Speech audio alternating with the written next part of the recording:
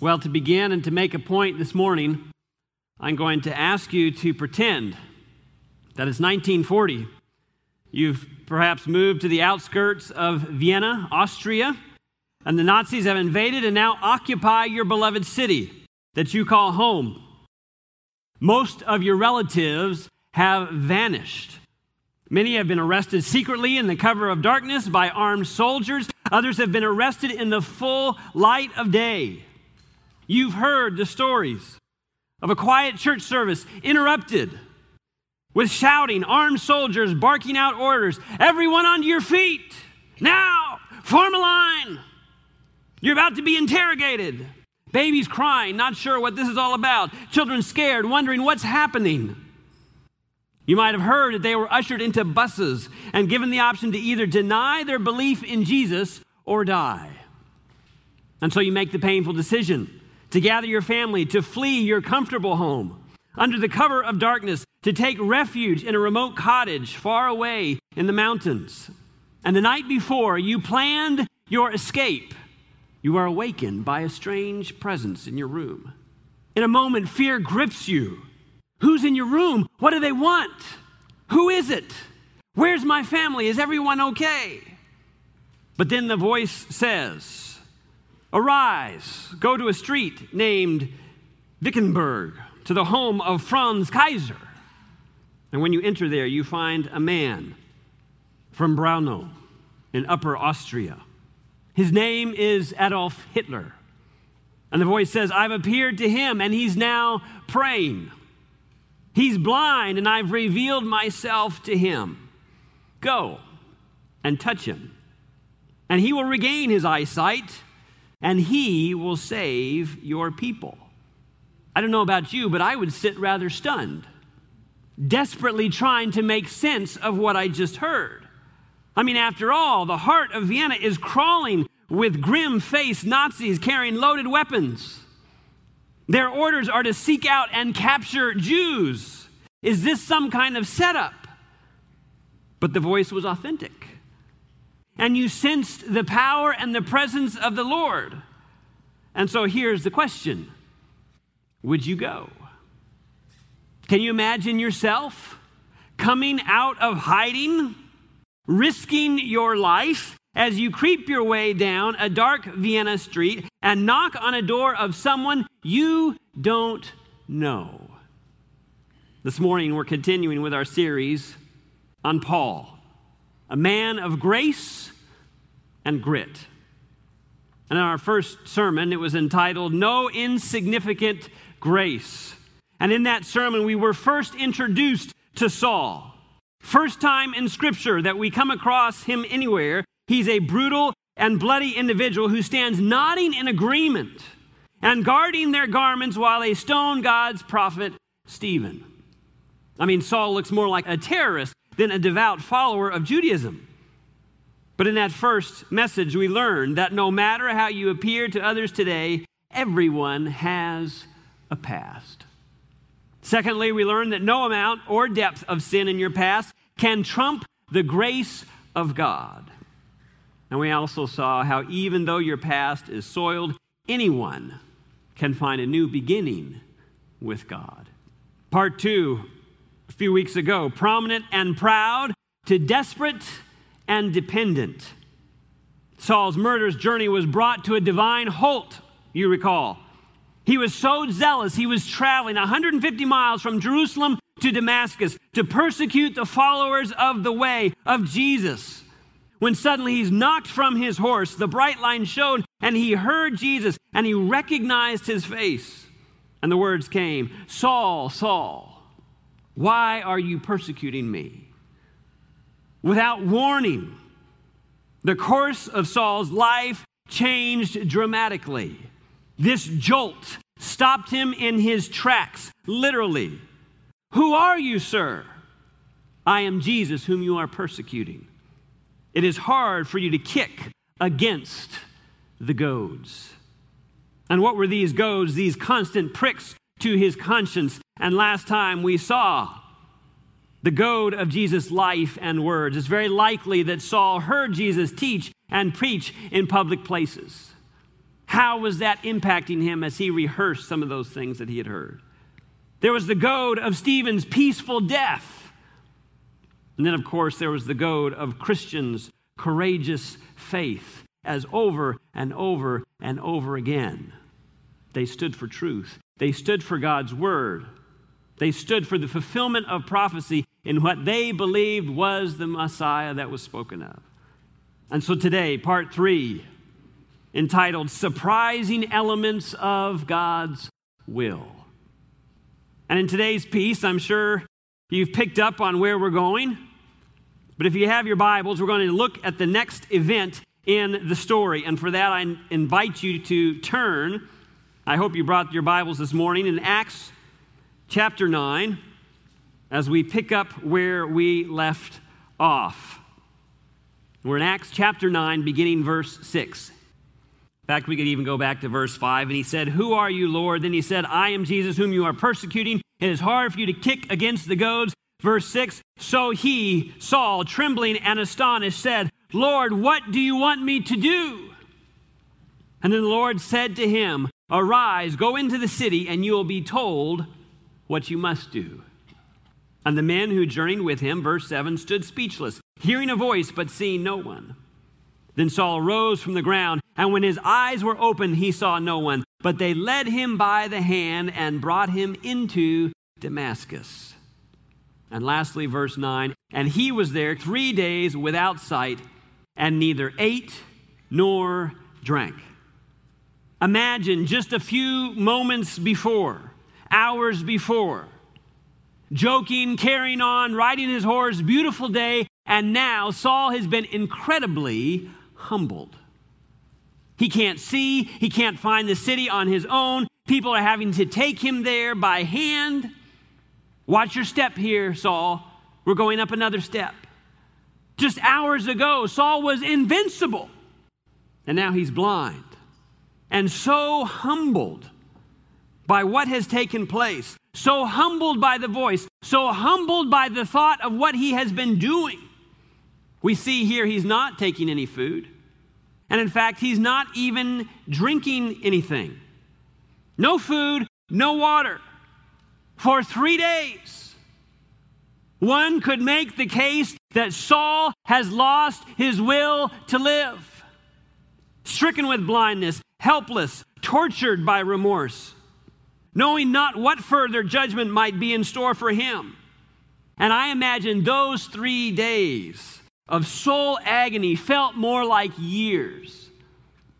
Again and again, he must have recalled with anguish of spirit words he had heard of Jesus.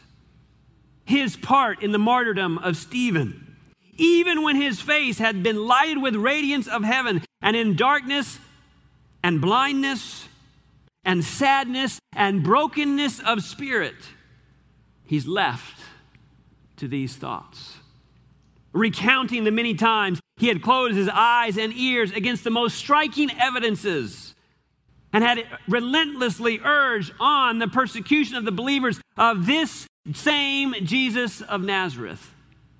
Where was he to go now? Who was to be his friend and his support? His current life was shown to be utterly wrong. He had persecuted the true God. Those he pursued, they surely would not accept him. And so broken and alone, he is fasting, wishing he could die and appealing for the mercies of God. And then enters a new character in our story. Verse 10. "Now there was a certain disciple at Damascus named Ananias. And to him the Lord said in a vision, 'Ananias?' And he said, 'Here I am, Lord.' Verse 11, "So the Lord said to him, 'Arise and go to the street called Straight, and inquire at the house of Judas for one called Saul of Tarsus, for behold, he is praying. And in a vision he has seen a man named Ananias coming in and putting his hand on him, so that he might receive his sight.'" Now Ananias knew about Saul. Like a raging bull, charging loose in the streets, This man with Hitler-like determination, he was the reason Ananias was in hiding. It's no wonder that Ananias respectfully presses the issue. Verse 13, then Ananias answered, Lord, I have heard from many about this man, how much harm he has done to your saints in Jerusalem. And here he has authority from the chief priest to bind all who call on your name. Verse 15, but the Lord said to him, go. Interesting how the Lord can respond so decisively, so directly, so succinctly. Go. I mean, this is calling for real faith, isn't it? An absolute trust in God. But often when God makes his will plain, in our humanness, we are reluctant to obey, aren't we? I still have questions. I still have doubts. I still have fears. You haven't explained everything yet. But oftentimes, God works on a need-to-know basis, and oftentimes, we don't need to know. Go. But sensing Ananias' need for more information, God gives a few more details. Says, go, for he is a chosen vessel of mine, to bear my name before Gentiles, kings, and the children of Israel. Don't miss that small word there. In verse 15, the word is chosen. Jesus chose Saul long before Saul chose Jesus. Isn't that right? It was the same with the disciples. You remember this verse? It says, you did not choose me, said Jesus to his disciples, but I have chosen you and have set you apart. Friends, God is always there first. If you think in some way, some shape, some form, you are there first, you are mistaken. Let me disabuse you of that notion. God is always there first, seeking to save those that are lost. And Ananias needed to know that God had chosen Saul. Saul was now going to be his instrument. And yes, God could have healed Saul completely on his own with another flash of light. Yes, Jesus could have raised up his church without his disciples. And the reality exists that God could finish the work without us. But in God's sovereign plan, he calls for the presence of Ananias. He calls Ananias to be part of the divine equation, just as he did the disciples, just as he does us today. Can you imagine the shock Ananias must have felt? Saul, the merciless, vicious, murderous man who has killed in cold blood countless innocent Christians, he has been chosen to be an ambassador for Christ. But what did Saul himself later write? 1 Corinthians 1:27. But God chose the foolish things of the world to shame the wise. God chose the weak things of the world to shame the strong. You say, I can't do it. I can't be of any help. I'm weak. I'm foolish. And God says, perfect, I've chosen you. Yes, God chose Saul to be his ambassador. So going back to our story, verse 15, so the Lord said to Ananias, go, for he is a chosen vessel of mine to bear my name before Gentiles, kings, and the children of Israel. For I will show him how many things he must suffer for my name's sake. There's another word we don't want to miss. Suffering or suffer. Through the ages, suffering has been God's taming ground for raging bulls. The crucible of pain and hardship. God's schoolroom, if you will. Now, don't get me wrong. I don't want to get sidetracked here. I don't believe God causes suffering a good bit of the time. I think he allows it to come as a means to refine us. It is often in the hardship where the Christian learns humility, compassion, patience, grace. And it's in those moments of crisis where our character is stretched. Anybody here been stretched? It was true for Abraham, Joseph, Moses, the disciples, for Saul, and it's the same for us. Years later, Saul attested to the fact that suffering had been his companion. We'll flip over to 2 Corinthians very quickly here on the screen, chapter 11, verse 23 and 24. You've undoubtedly heard and know this list. I have, Saul or Paul is speaking of his own experience, I have been in prison more frequently, been flogged more severely, have been exposed to death again and again. 5 times I received from the Jews the 40 lashes minus 1. Why minus 1? Because 40 is supposed to kill you. 5 times, he says. 3 times I was beaten with rods. Once I was pelted with stones. 3 times I was shipwrecked. I spent a night and day in the open sea. I've been in danger from rivers, in danger from bandits, in danger from my fellow Jews, in danger from Gentiles, in danger in the city, in danger in the country, in danger at sea, in danger from false believers. I have labored and toiled and have gone without sleep. I have known hunger and thirst and have gone without food. I have been cold and naked. And finally he says this, besides everything else, I face daily the pressure of my concern for all the churches. What suffering has God allowed in your life? Maybe it's an illness, a handicap, a loss of someone close to you. Maybe you were humbled in your career. Maybe it's a financial crisis. Maybe medical bills that keep piling up. Maybe it's a marriage that's not going anything like you intended for it to go. Perhaps you're embarrassed by the choices of your own children. You did all you knew to raise them the right way and to bring them up in the Lord, and now they've chosen a different path, and it rips your heart out. But it's these experiences, this suffering, that brings us to our knees. I'm thinking of a young man, a seminary student. He was ecstatic at the birth of his first child. Weeks later, only to be stunned by the news that his wife had leukemia. 2 years later, after a failed bone marrow transplant, after months of excruciating radiation and expensive chemotherapy, which ravaged her already frail frame, that beautiful wife and mother slipped away, gone forever from his side. A toddling child, a broken-hearted husband, remaining to pick up their shattered pieces or the shattered pieces of his life. And what's the rest of the story? The rest of the story is the young man entered seminary as a raging bull, full of dreams and ambition and confident in his own abilities, but he walked out a bleeding lamb, convinced more than ever of his need for the grace of Jesus. Friends, suffering changed him. Suffering has changed me. And I would wager to say suffering changes everyone.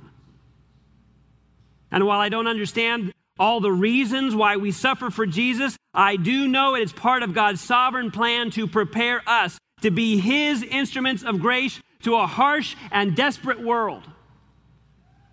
And some of you here, you just want to cry out and you want to say, but that's not fair. No, it's not. But where would we be without the suffering of Paul in the Scriptures? Where would we be without the suffering of John the Revelator? Where would we be without the suffering of Daniel the prophet? The suffering of Job or of Moses or of Joseph? Folks, where would we be without the suffering of Jesus? No, it's never been fair. But at times it's necessary to bring about God's end and final result in this great controversy. This is not a game. The devil is playing for keeps. And our example, Jesus said, if I have to suffer, so be it. Not my will, but yours be done.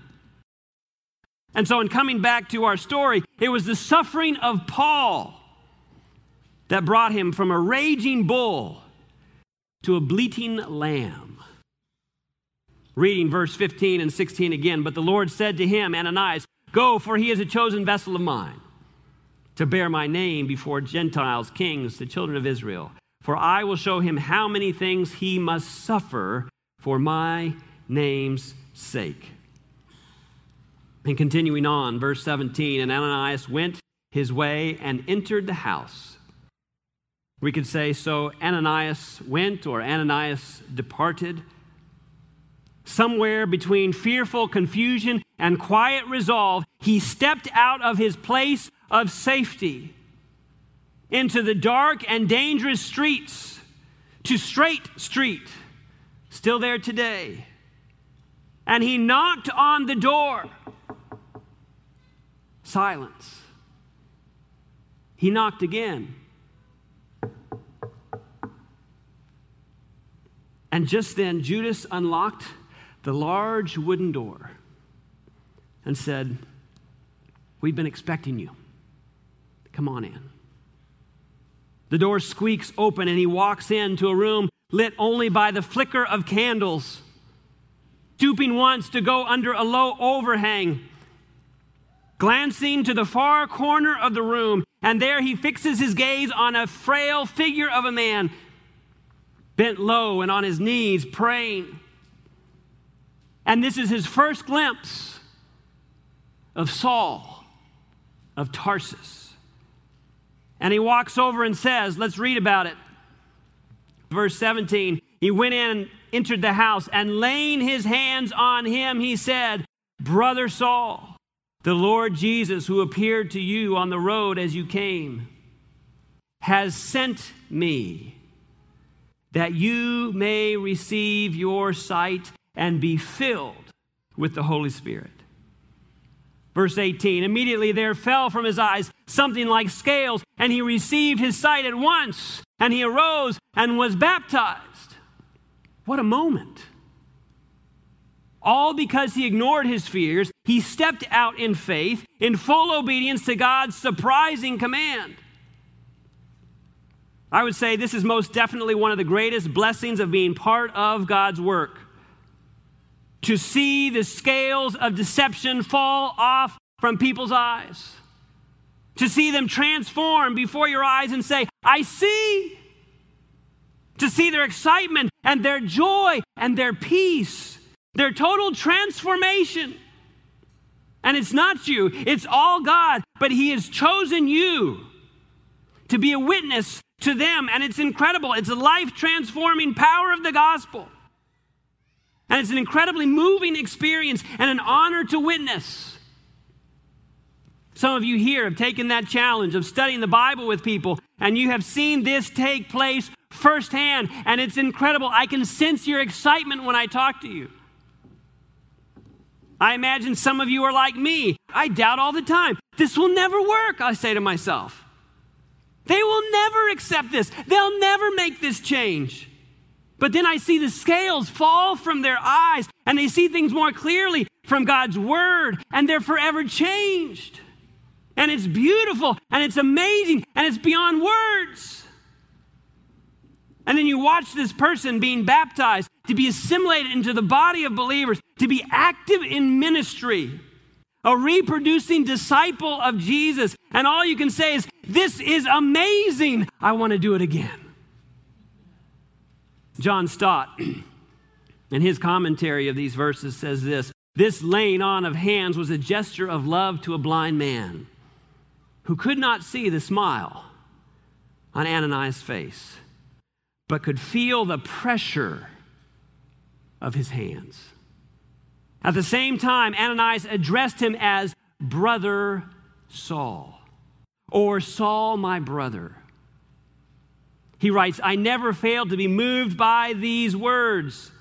They may well have been the first words which Saul heard from Christian lips after his conversion, and they were words of fraternal welcome. Some have called Ananias one of the forgotten heroes of faith. There are countless numbers of them serving Christ behind the scenes the world over. I can think of many in this church, faithfully fulfilling their duty to make sure things run smoothly, in a quiet way, in a humble way, not seeking any attention, receiving no thank yous. But they don't do it for that. They do it simply because it's what God asked them to do. And none will ever know until eternity the enormity of the investment in the cause for Christ that these forgotten heroes of faith have made. And so we continue to see what Paul, or Saul, we should say, does. Verse 19, it says, "So when he had received food, he was strengthened. Then Saul spent some days with the disciples at Damascus, and immediately he preached the Christ in the synagogues, that he is the Son of God.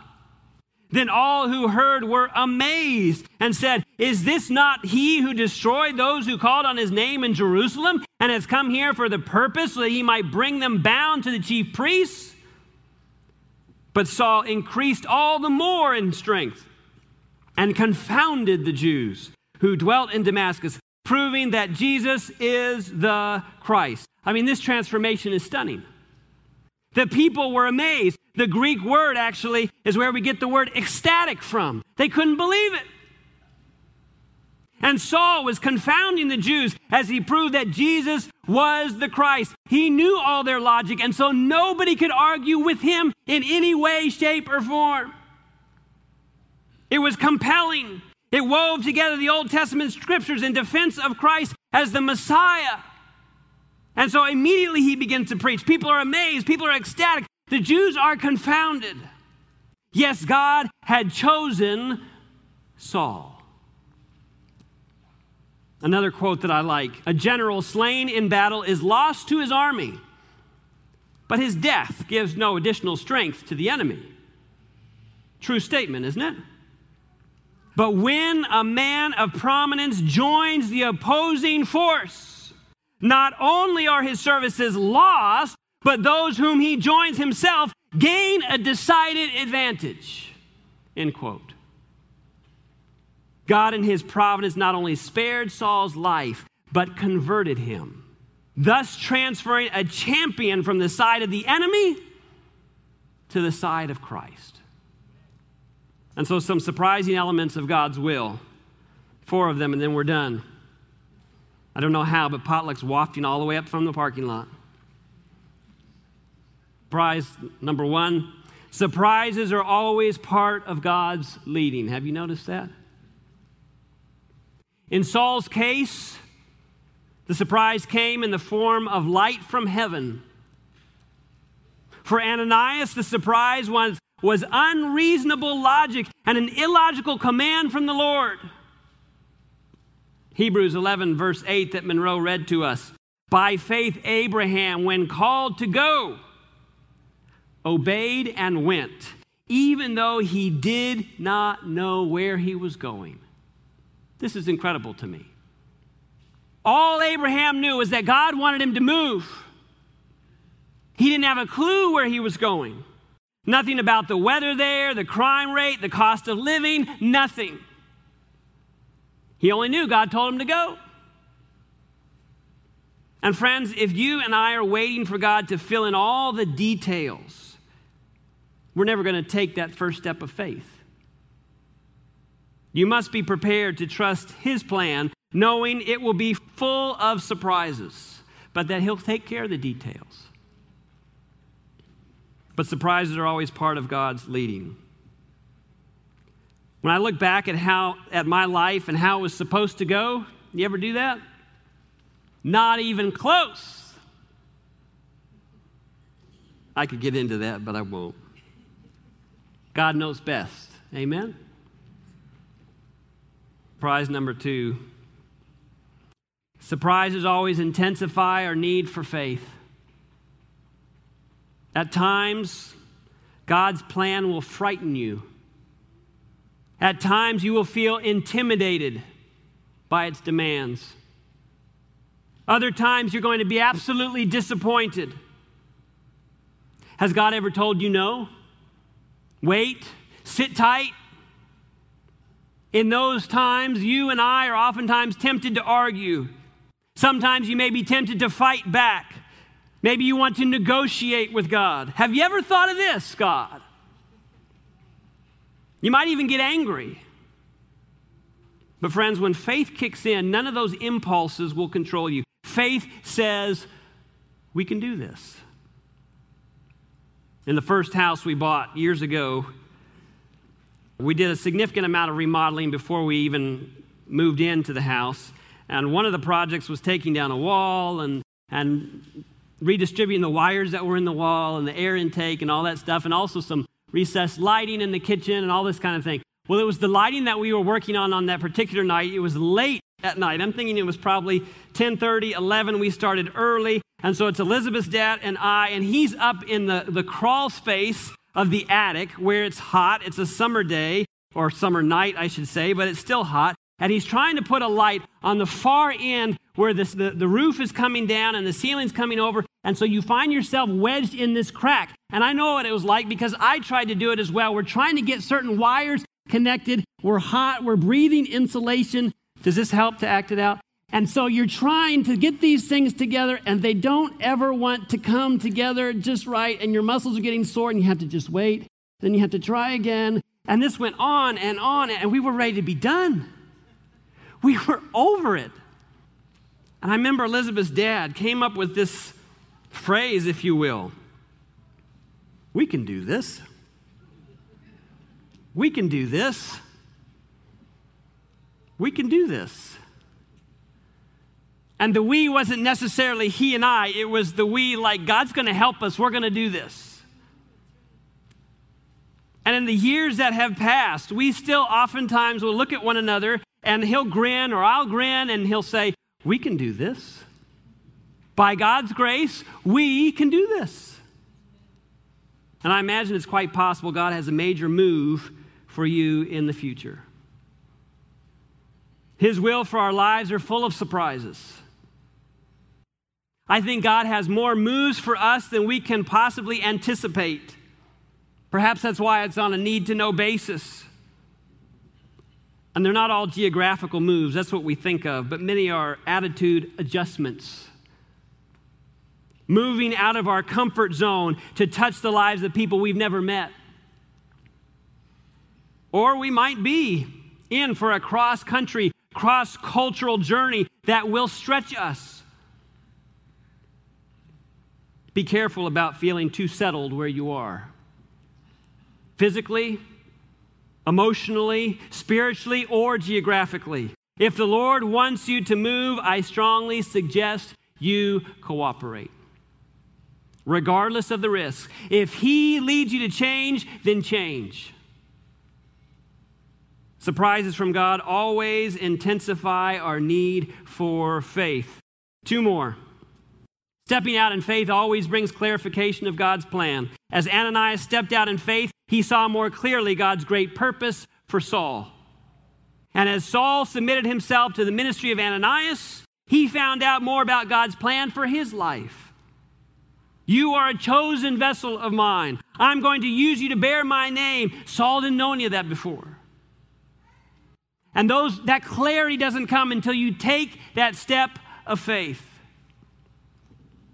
And lastly, obedience always stimulates growth.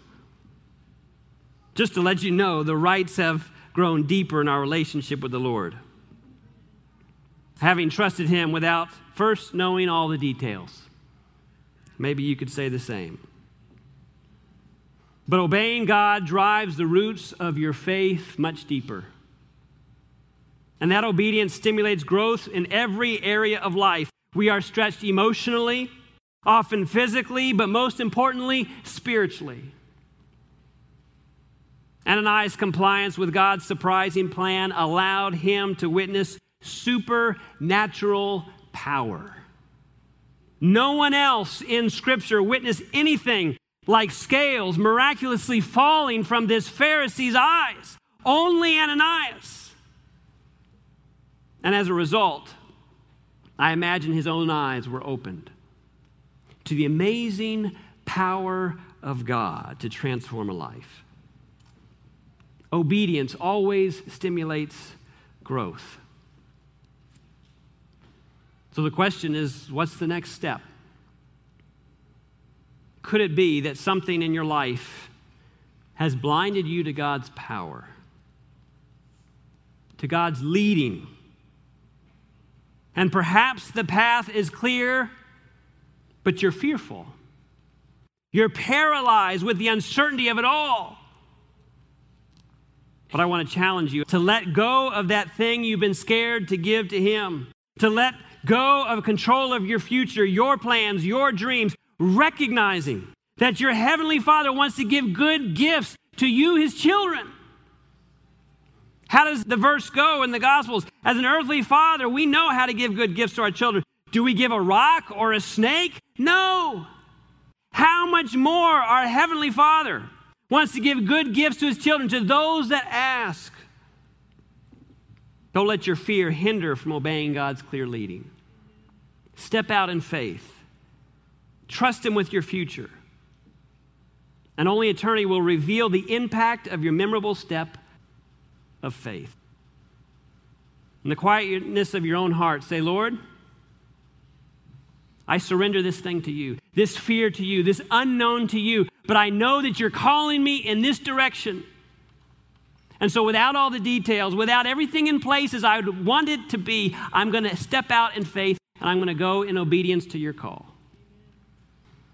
Dear Heavenly Father, that is the prayer of our hearts this morning. It can be challenging at times to decipher your will, and we can find ourselves studying your word and praying and asking that you will make it plain. But oftentimes we're waiting and we're waiting. But Lord, there are other times when you make your will abundantly plain. But then we're fearful to move forward, to take that first step of faith. And so, Lord, I believe there's somebody here that you have been leading, you've been prompting, they've been kicking at the goads, if you will, and your voice has been speaking ever so plainly, but they're afraid to move forward, to take that first step of faith, to be obedient. I pray that this morning that they will simply choose, Lord, I'll do it. It might be speaking to a colleague. It might be changing schools. It might be breaking up with a boyfriend, a girlfriend. It could be any host of things, but they're saying this morning, by raising their hand right now, with every head bowed and every eye closed, they just want to say, Lord, I've heard your voice this morning. And I want to say, okay, I'll go. Lord, help us in this journey of faith as we seek to follow your will and your plan. In Jesus' name, amen. This media was brought to you by Audioverse, a website dedicated to spreading God's Word through free sermon audio and much more. If you would like to know more about Audioverse, or if you would like to listen to more sermons, please visit www.audioverse.org.